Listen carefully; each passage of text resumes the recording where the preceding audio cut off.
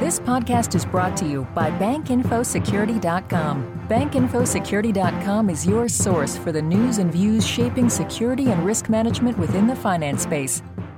Hi, this is Tracy Kitten with Information Security Media Group with the Week in Review for Friday, September 24th, 2010.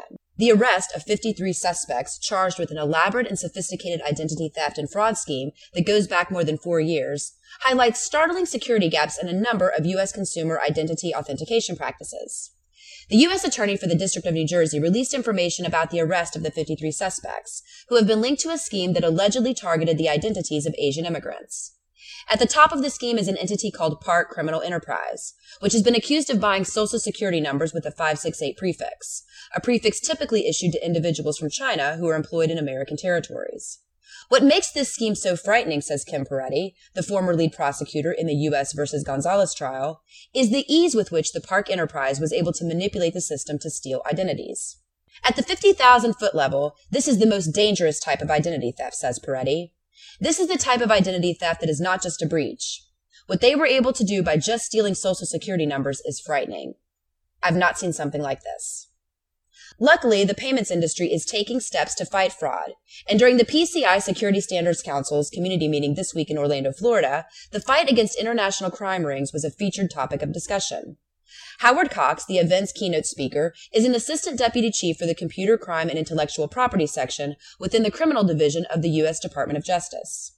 During his keynote address, Cox said, "Cyber crimes are affecting the entire payment card industry. Stolen credit card information is a commodity that has worth to the criminal community."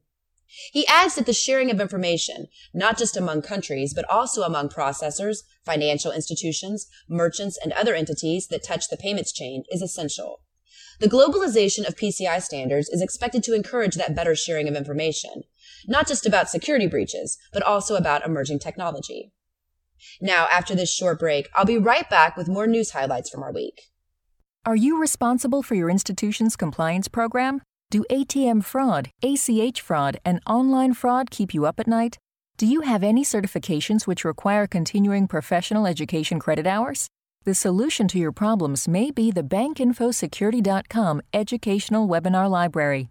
You'll find plenty of courses that align with your core responsibilities. Visit BankInfoSecurity.com for more information on how to access these webinars. Emerging payments technologies such as tokenization, end-to-end encryption, and EMV chip and PIN payments are already being deployed in the marketplace, but standardization as it relates to the security of some of these emerging solutions is lacking.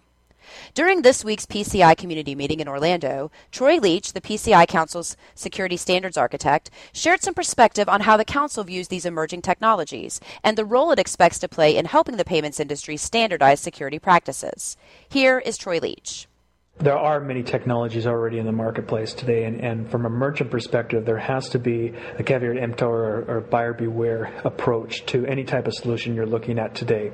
There is the need to not only be secure, but you have to demonstrate security to your third parties, your business partners. And what we believe is absent in today's market is a consistent way to test that the security is actually effective. Chip and PIN technology is getting a lot of attention these days, not just from the PCI Council, but also from some other payments leaders, including one at the Federal Reserve. Richard Oliver, a 37-year veteran with the Federal Reserve Bank of Atlanta, is the first high-profile banking executive to publicly voice his support for a move to EMV chip and PIN in the United States.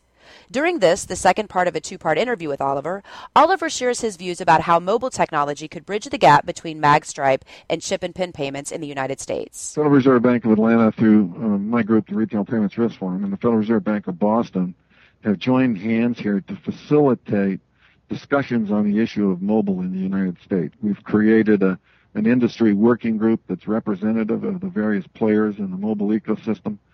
We've met 3 times this year. We'll be meeting again soon in October. And what we're trying to do is help facilitate discussions amongst all the players to determine where does mobile fit into the U.S. payments landscape and how would it be justified? Is there a business case? And basically, how might it best operate to meet the needs of all parties? When we started those discussions, I think I didn't understand that there was much of a tie between mobile and the issues of MagStripe and EMV chip and PIN. Now I believe that there is a tie. And we wrap up the week with a look at mobile banking and the challenges regulators face when it comes to consumer privacy. To date, mobile financial transactions have fallen under the purview of e-commerce, meaning they are regulated in the same way as internet or online banking transactions. But technological nuances make the mobile channel a little different, and the financial industry is only beginning to wrap its brain around some of the fraud and security risk potentials. In October, BITS, a division of the Financial Services Roundtable, is hosting a forum dedicated to the emerging mobile channel, a forum where regulators, bankers, and consumer advocacy groups will spend 2 days examining some of these privacy concerns, sharing insights about mobile banking and payments. That's this week's Week in Review. For Information Security Media Group, I'm Tracy Kitten. Have a great week. This podcast has been brought to you by BankInfoSecurity.com. For more interviews, breaking news, research, and educational webinars, please visit www.bankinfosecurity.com.